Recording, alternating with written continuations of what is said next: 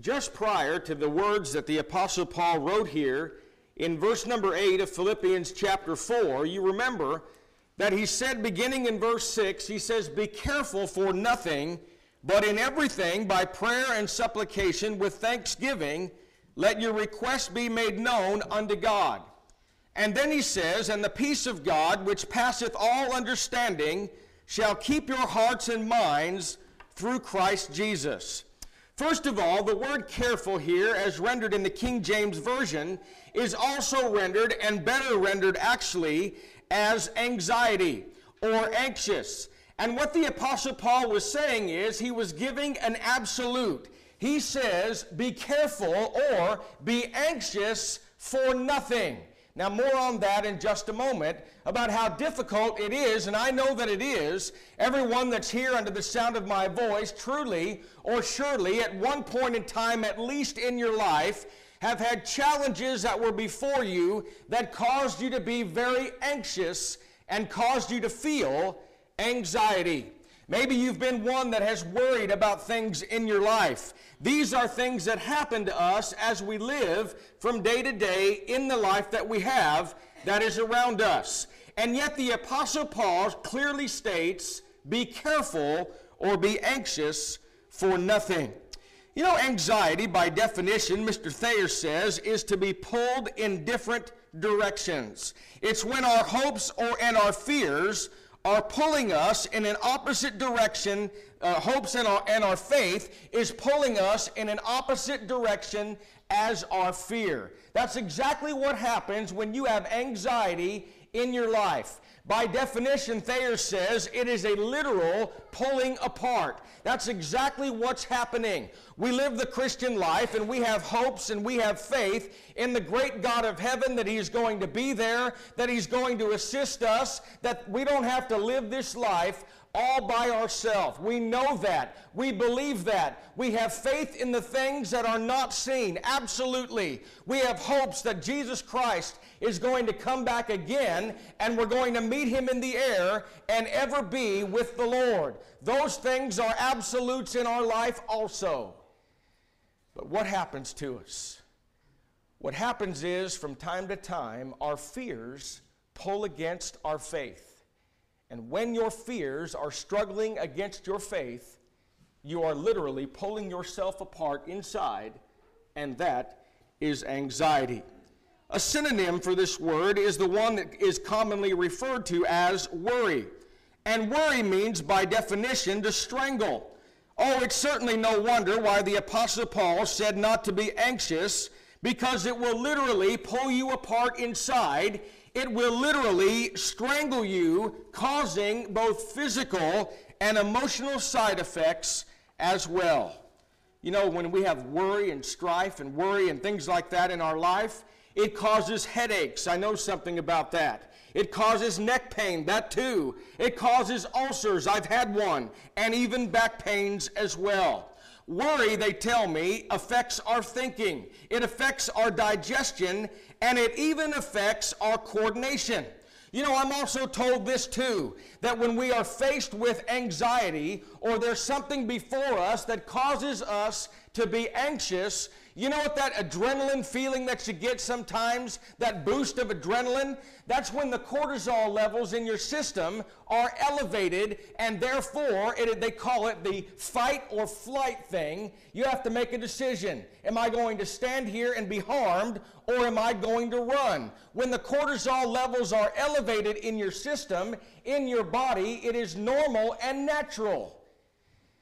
But did you know that if the cortisol levels in your body remain elevated and do not go down, it causes harmful side effects? And get this too, it even makes you get fat. It even makes you gain weight when that happens in our life. The Apostle Paul said, don't be like that. He said, don't be anxious, and don't be anxious about anything. And then he gives us a formula whereby we can succeed. Notice where he says this first. He says, be careful for nothing. That's an absolute. But then he says, pray about everything. Isn't it true, though, that oftentimes we pray when we're desperate? Excuse me. We pray when we're desperate. We wait until we are absolutely faced with desperation. We are so saddened, we are so desperate. Now, as an afterthought, I've tried and exhausted every other thing that I can possibly think of to do, so now I'm going to pray. That is not a pattern for success, and it's not the antidote for anxiety. Paul says, pray first. He says, pray about everything, and that also is an absolute.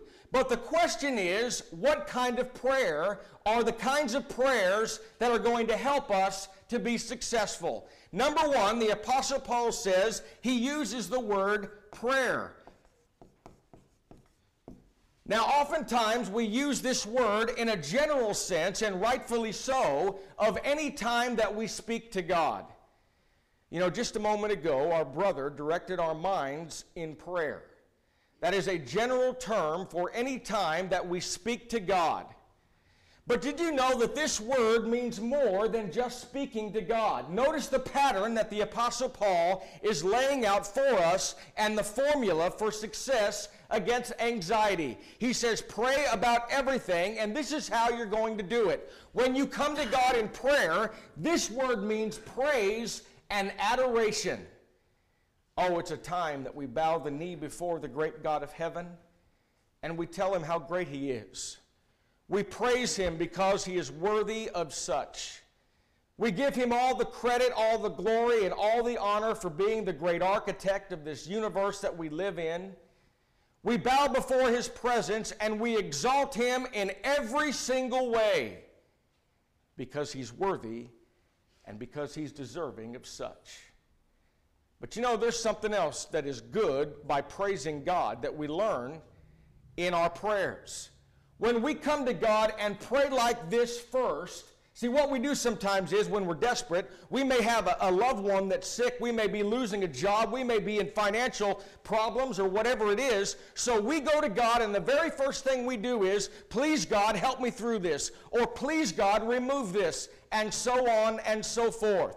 Paul says this, and I don't think they're listed in this order just out of coincidence. He says when you pray, you come together and you pray to God, and you do so in praise and adoration to him and for him. And when you do, you give him what he deserves. But number two, what else? Have you ever prayed to God because your problem was so big you couldn't even fathom how you're going to get through it? I've done that. Everyone that's here has done that. When your problem seems greater than you can bear, so you desperately pray to God for relief in that regard. But if you prayed like this and you exalt God, there's something else that it does too. It changes your mental outlook on things, doesn't it?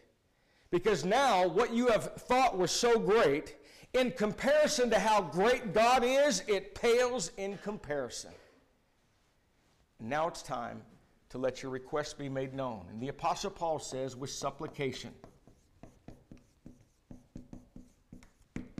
Supplication is the time that you pour out your requests.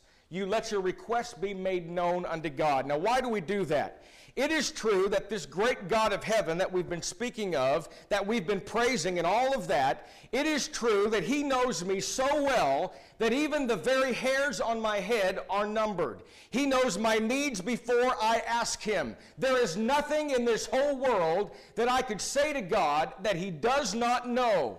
And the purpose of this is such, as the Bible teaches, we come together and let our requests be made known unto God, because the Bible says, you have not because you ask not. Therefore, the blessings of God, the help of God, the assistance from God, and all of that is waiting us if we will pour our hearts out to him and ask in faith believing according to his will. But thirdly, Paul says, pray with thanksgiving.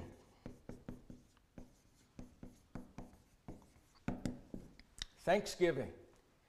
That's a time that we thank him and appreciate him for all that he has done before.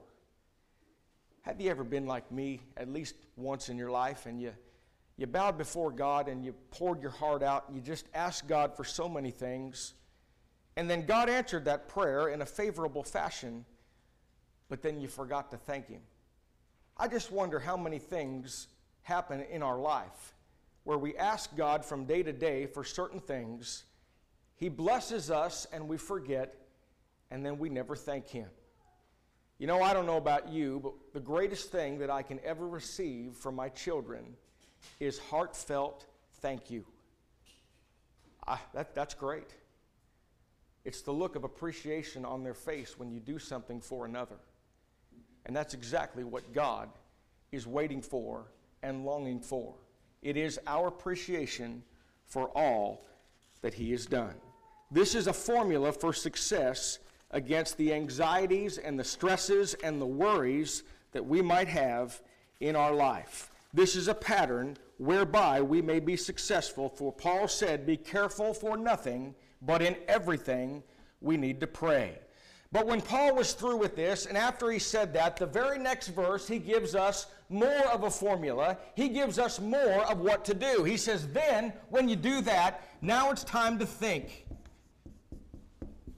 Or, the same word think here is meditate. He's telling us now what to do. It is not just enough to pray. Now you have to do something. You have to get up and you have to have a certain frame of mind. You have to have a certain thing in your life that is priorities, and I better be first. These are things that He's telling us in God's Word that we must meditate upon. And then He gives a list of the things whereby you and I are supposed to think or meditate. He says, whatsoever are things are true, things that are noble, things that are just, things that are pure, things that are lovely, whatsoever things are of good report, if there be any virtue, and if there be anything praiseworthy, meditate or think on these things. You know, the practice of meditation by Christians is not something that you might hear very frequently. I don't know that I have. I've never preached on this subject ever. Oh, I've talked about these things that are found in this verse, but I have never actually preached a sermon on the idea of meditation. I don't know when the last time that you heard a sermon on that, but I can't personally remember hearing a sermon on the idea of meditation. It may be, though, that the Christian is simply not aware that they are commanded to meditate. It may be that some believe that meditation belongs solely to Eastern religions like Hinduism or Buddhism. And yet the Apostle Paul clearly teaches us to meditate on these things. And therefore, meditation is certainly a biblical subject. Oh, there's many examples in God's Word when there were those that meditated. You remember that Isaac meditated in the field at eventide in Genesis 24 and verse 63. Joshua was charged by God to meditate day and night, Joshua chapter 1 and verse number 8. The blessed man in Psalms 1 is the one who meditates. Now I know that we read this passage of Scripture talking about the progression of sin, and rightfully so. But notice there's more to it than just the description of the progression of sin. Notice in Psalms chapter 1, beginning there in verse 1, the psalmist David said, "Blessed is the man that walketh not in the counsel of the ungodly." Secondly, he said, "Blessed is the man that does not stand in the way of sinners." And thirdly, he says, "Blessed is the man that does not sit in the seat of the scornful." That is true. There are three things that one that's going to be blessed of God is the one that's not going to stand, he's not going to sit, he's not going to dwell with those that are in sin. But how do you do that? After all, isn't it true that in our life we have more distractions all around us maybe than ever before? How can I do that? The psalmist David says this, "But his delight is in the law of the Lord, and in his law doth he meditate day and night." Day and night. You know, David became wiser than his teachers, the Bible says, through meditation in Psalms 119 and 99. Listen to this very amazing passage of Scripture where the psalmist David records these words. He says, I have more understanding than all of my teachers, for thy testimonies are my meditation. I guess the art of being a teacher would be, I know it's the art of being a parent, at least it is for me. I want to rear my children in such a way that they live their life and become better than I am. That's what I want. I want to proudly feel like my children have accomplished far more than I've accomplished. I hope and pray that my children know more about the Bible than I ever knew. I hope that they become better people than I've ever been. I hope and pray that that's the case. But you know, when you have a student that's following a teacher, it isn't often and it isn't common that the student will surpass the teacher unless the student diligently does certain things. The teacher can teach it, he can preach it, he can go over it, he can remind them, he can repeat it, and on and on and on. But the student has the responsibility of doing something to surpass the instructor. And David said this, I have more understanding than all my teachers. Why? For thy testimonies are my meditation. The student must, in fact, take these things, meditate upon them, and improve theirself as a result.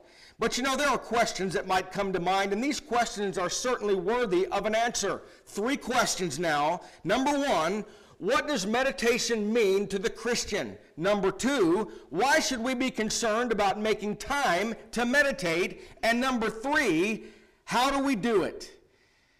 For a little while now, I'm going to attempt to answer these questions for us. First of all, let me just say this. When we discuss biblical meditation, let me just talk about what it is not. You know, if I were to go out in the world today, tomorrow, whatever it was, and I were to walk up to people at random, say I chose 10 people, and I were to go up to them at random, and I were to say, give me the very first thing that comes to your mind when I say the word meditation. Listen, I'm not trying to make fun, but isn't it true that the majority of people in the world would say that the very first interpretation or the very first thing that they have in their mind by way of their thoughts and by the way that they perceive it would be someone sitting Indian style with their hands like this, making those circles with their hands. I don't know what that is, the circles. And sitting there with their eyes closed and humming a little tune as they sit there in meditation, contemplating whatever it is that they're contemplating. That's not the meditation of the Bible. That's not the meditation that's found in God's Word. It's not the kind that's practiced by many Eastern religions like Hinduism and Buddhism, or transcendental meditation, where the object is to experience truth, experience peace, and being that is inexpressible. It is not the kind that is practiced by quote-unquote Christian mystics like Quakers and others found among Roman Catholics and Protestants. These meditate in order to experience God or to receive some revelation from God. In other words, they meditate thinking that if they can take their mind and they can clear their mind, in fact, that's exactly one of the definitions of some of their meditation in Eastern religions. You take your mind and you empty it. And then you sit there and you meditate and you focus and you're ever so still and quiet, waiting to receive some revelation that's going to come to you, that's going to make it very clear, and you're going to receive it for the very first time. But is that what the meditation of the Bible is all about? Eastern and Christian mystics, quote unquote, meditates for the purpose of subjective meditation. Empty the mind in order to find some received truth that they've never known before. But the meditation of the Bible, by definition, get this now, it's to dwell or contemplate on some truth or reality already revealed. It is an objective form of meditation. In other words, every single thing that has ever been revealed to man has already been revealed. Every single thing that is going to be revealed to man has already been revealed. There is nothing spiritually that you will ever learn that is not already found in God's Word. Now, it very well may be that you didn't understand something in God's Word, and because of prayerful study, you now understand it, whereas 10 years ago, maybe you did not. But that was not a form of revelation to you through meditation. It's something already revealed. Here it is, and you meditate upon what has already been revealed, and that is the meditation of the Bible. To be more specific, the man after God's own heart is one who meditates on such things like the Lord Himself. I want you to notice now some of these things that if our minds are focused on various things, it is going to help us to not do other things. Have you ever found yourself, you're trying to live the Christian life, you really want to, deep down in your heart, you really aspire to do the things that are right in living the Christian life. But all of a sudden, as you go out into the world, you are faced with temptations as they come your way. And it just seems like, and oh, are you ever so sorry when you do, but it just seems like these are things cast before us in our life, and what do? We stub our toe here, we fall down there, we trip over here, because our minds are not actively seeking what it should. You know this as well as I do. You've heard me preach this for years and years and years and years. And you know this. But you can't do two opposite things at the same time. It is impossible. It is impossible for me to meditate on Jesus Christ Himself, the Lord Jesus Christ that gave His life on Calvary's cross for me and shed His blood there for the sins of the world. It is not possible right at that moment for me to meditate on Christ and at the very same time be thinking about sinful things and sinful pleasures. I have to stop doing one in order to do the other. What's Paul saying?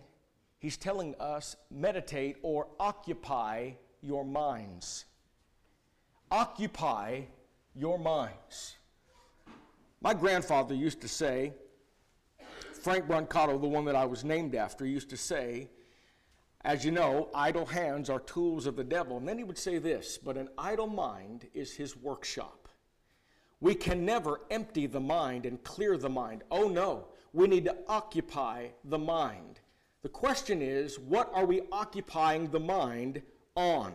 Well, we need to occupy the mind on the Lord Himself. Here's 3 verses of Scripture that are found in the book of Psalms. Psalm 63 and verse number 6 says, when I remember Thee upon my bed and meditate on Thee in the night watches. There's nothing greater to do in your life than meditate on Jesus Christ. The one that was the greatest man that ever lived. There was no greater, and there never ever will be anyone that's greater than Jesus Christ. Not only was He the Lamb of God, not only was He the sacrifice for the whole world, but we're talking about someone that lived in this world for about 33 years or so, and in doing so, get this, because we stumble all the time, don't we? He lived here for 33 plus years or so and never committed one sin. And yet, the Bible says He was in all points tempted, like as we are, yet without sin. If we would focus on His example and think about Jesus, how can we ever fall from grace? How can we ever fall? But you know, David speaks of some more things about Jesus. He gets more specific about Him. In Psalm 77 and verse 12, he says, meditate on the works, the good works of Jesus. And David said, I will meditate also of all Thy work, get this, and talk of Thy doings. This is someone that finds in God's revealed word about Jesus, about his works, meditates upon them all day long, whatever it takes, here and there, meditating on that, and meditating on all the wonderful works of Christ, and then, David says, and then I will speak of those works. What a great pattern. Now I'm talking about better things, aren't I? I'm talking about Jesus in my life. I'm not likely to tell a dirty story.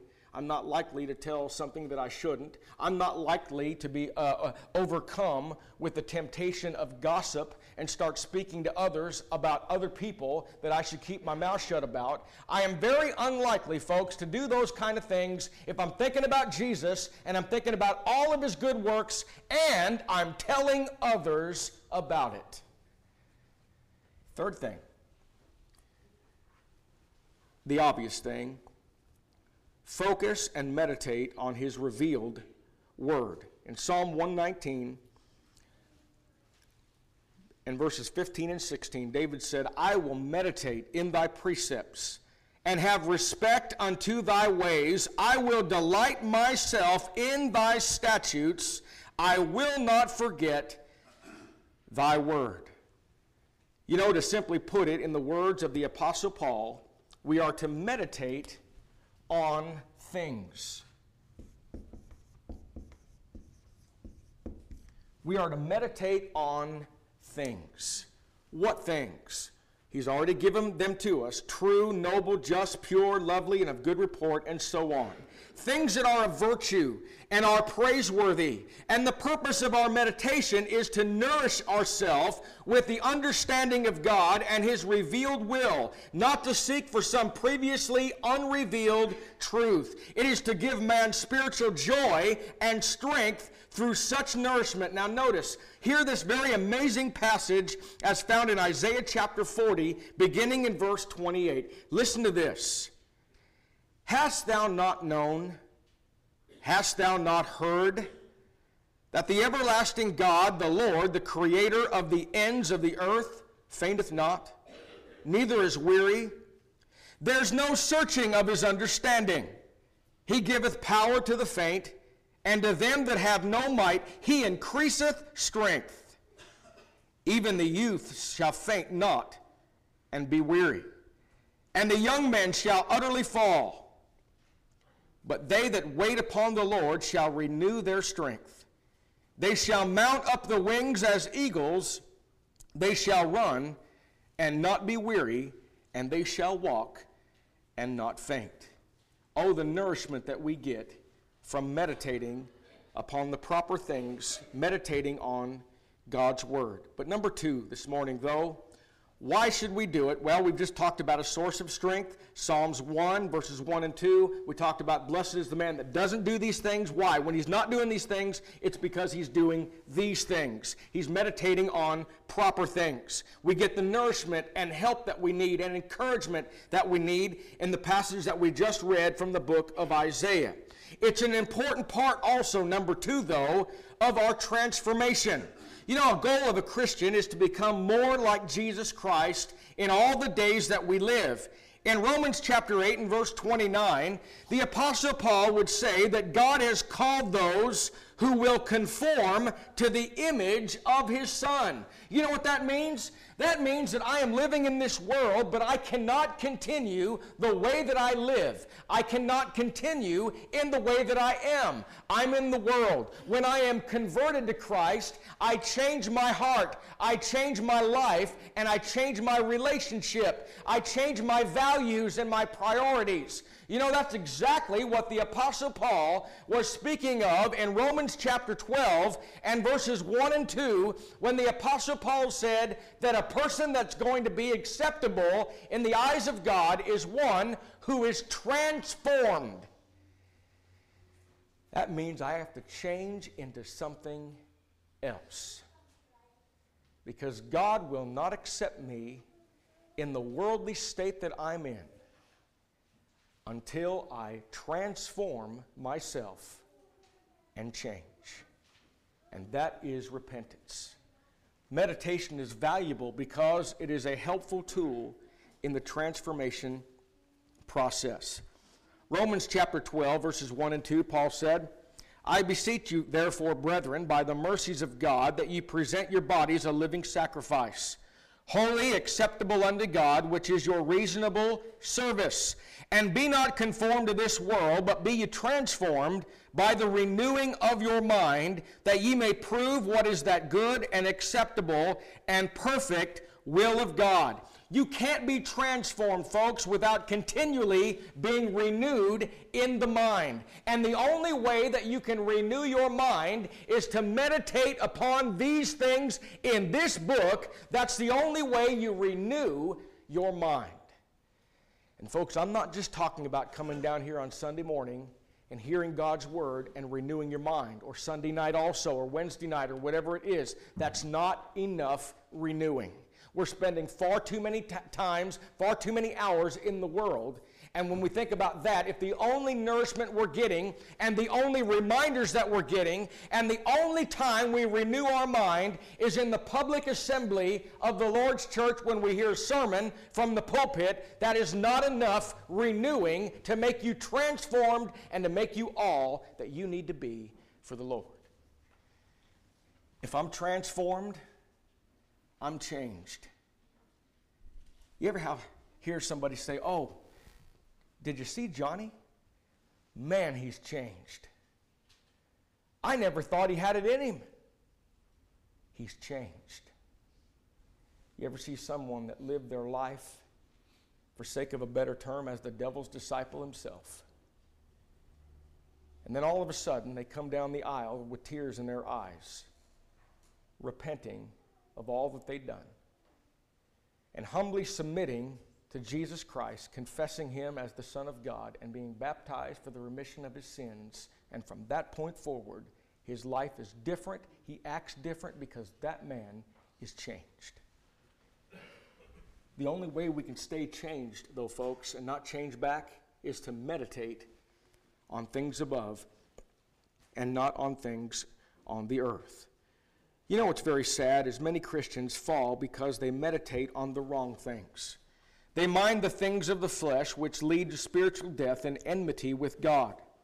And yet the world even understands. The world even understands that a person cannot be spiritual and dwell on carnal things. I want you to listen to this study that was done by Stanford University. I thought this was rather interesting because these are types of things that we speak of all the time when we preach God's Word. I'm so thankful that some of our very educated people, educated doctors as it were, in aspects such as this, I'm so thankful that they're catching up to the Bible. A recent study was done by Stanford University about this. Listen. Recent studies conducted by Stanford University and the Stanford University team reveal that what we watch has an effect on our imaginations, it has an effect on our learning patterns, and it has an effect on our behaviors. Listen, this is just viewing things. It's saying that if I go and I am viewing something, whatever that is, good or bad, that is going to influence what I am, the decisions that I make, and the values that I establish in my life. Scary, isn't it? Even casual contemplation. Watch, it goes further. First, this is how it happens. We're exposed to new behaviors and new characters.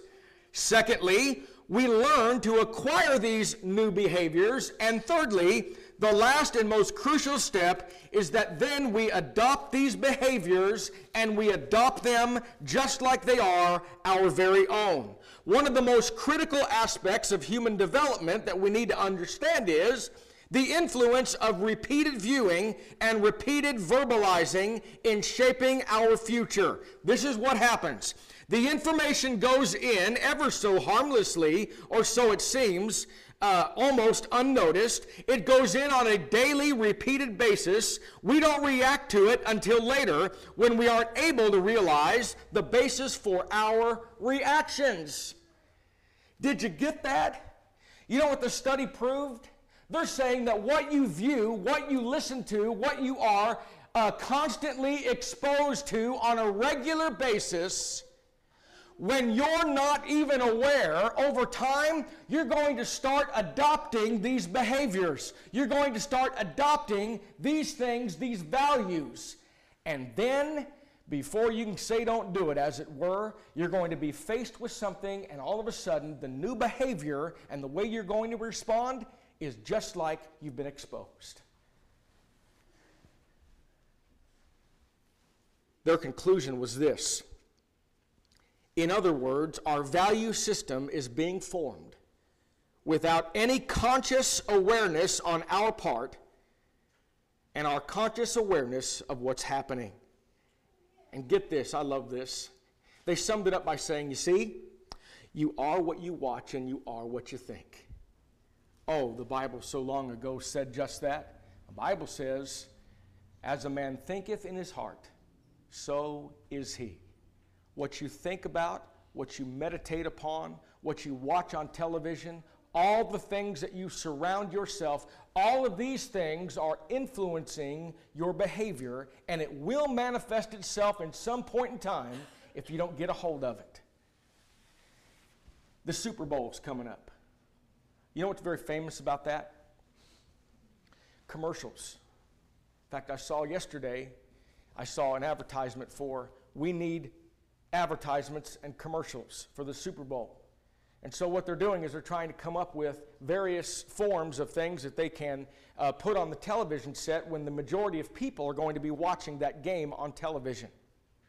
You know why? You know why they spend $1 million or better a minute in advertising their product? Because they know that for 60 seconds, if they can keep flashing something before your eyes, that eventually it will cause you to buy their product.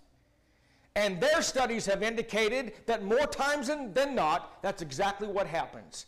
Here's the point of this Stanford study, the last thing. It said if a 60-second viewing of a repeated over and over commercial ever flashing before your eyes can influence you in such a way that you go out and buy their product, then isn't it true that a 60-minute soap opera or smut-com repeatedly before us, isn't it just possible that it's selling us on a lifestyle? Folks, it surely is. If 60 seconds of repeated viewing can do it, then 60 minutes ever before us on things we have no business watching, it affects our lifestyle too. And over time, we become desensitized, and all of a sudden, things don't shame us anymore. Somebody says a word on television, it doesn't shame us like it did 5-10 years ago because it was never on television. Now it is. It's all around us. The entire point and the entire lesson of this part is this. We have to be very careful about even the casual contemplation on anything in our life. And that's why Paul said, after you do this, here's a pattern, you got your mind on things, you know what, you're focused on that and all that. Now you got to think. Think on what? Think on these things. Because Paul knew if you don't do that and you don't proactively do that, then the other things are going to be before you and you're going to fall.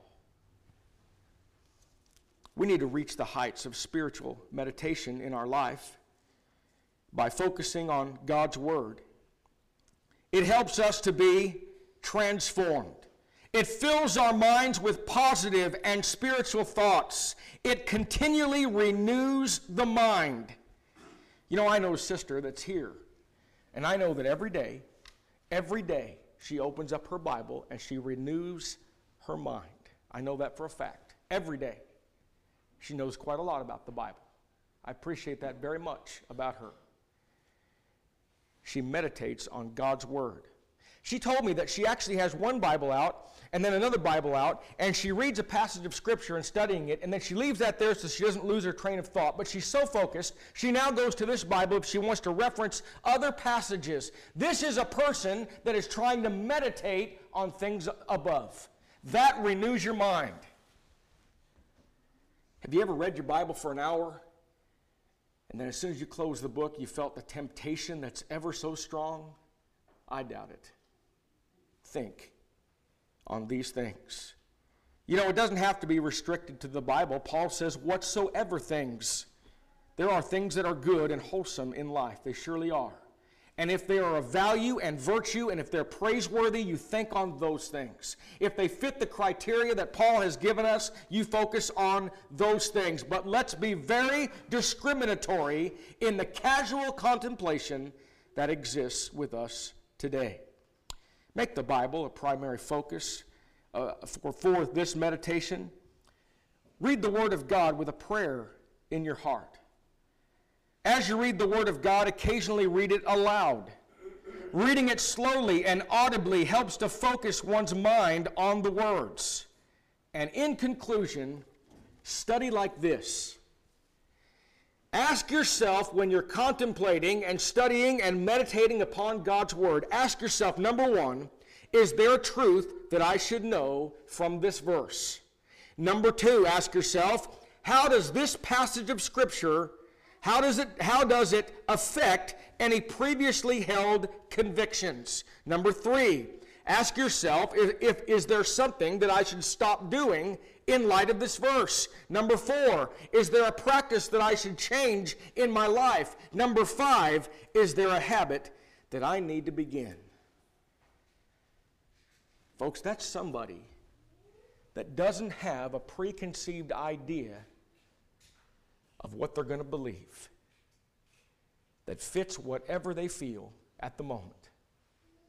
That is somebody that is willing with an open mind, a truly open mind. Open for what? What's already been revealed. And you study it with a prayer in your heart.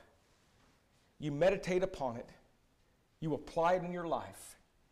And Paul said, if you do that, you're going to be successful in living the Christian life. Tonight, if you come back, Lord willing, I'm going to talk about the very next verse briefly. But Paul said something very interesting. Now think about this. Think about Paul's life. Think about, he was in bonds. He was under house arrest. And you know what he was doing? He had the anxiety, I would imagine, before him as a man that knew that when this impending trial was coming, he's probably going to lose his life. He set a pattern in verse 9. All the things that you've heard from me, all the things that you've learned from me, all the things that you've seen in me, do those things. And finally, he sums it up by saying this, that no matter what state that I'm in, and notice what his state was in, regardless of the state that I'm in, I have learned therewith to be content. And finally, I can do all things through Christ who strengthens me. In summary, let's hold the Word of God safe and secure to our heart until it's affected every phase of our life. That is true biblical meditation. And may we be able to pray prayers like the psalmist David did in Psalm 19 and verse 14 when he said this, "Let the words of my mouth and the meditation of my heart be acceptable in thy sight, O Lord, my strength and my Redeemer." And as the Apostle Paul says, go and do these things likewise. We thank you for listening to our podcast put on by the Church of Christ at 2215 Plans Road in Bakersfield.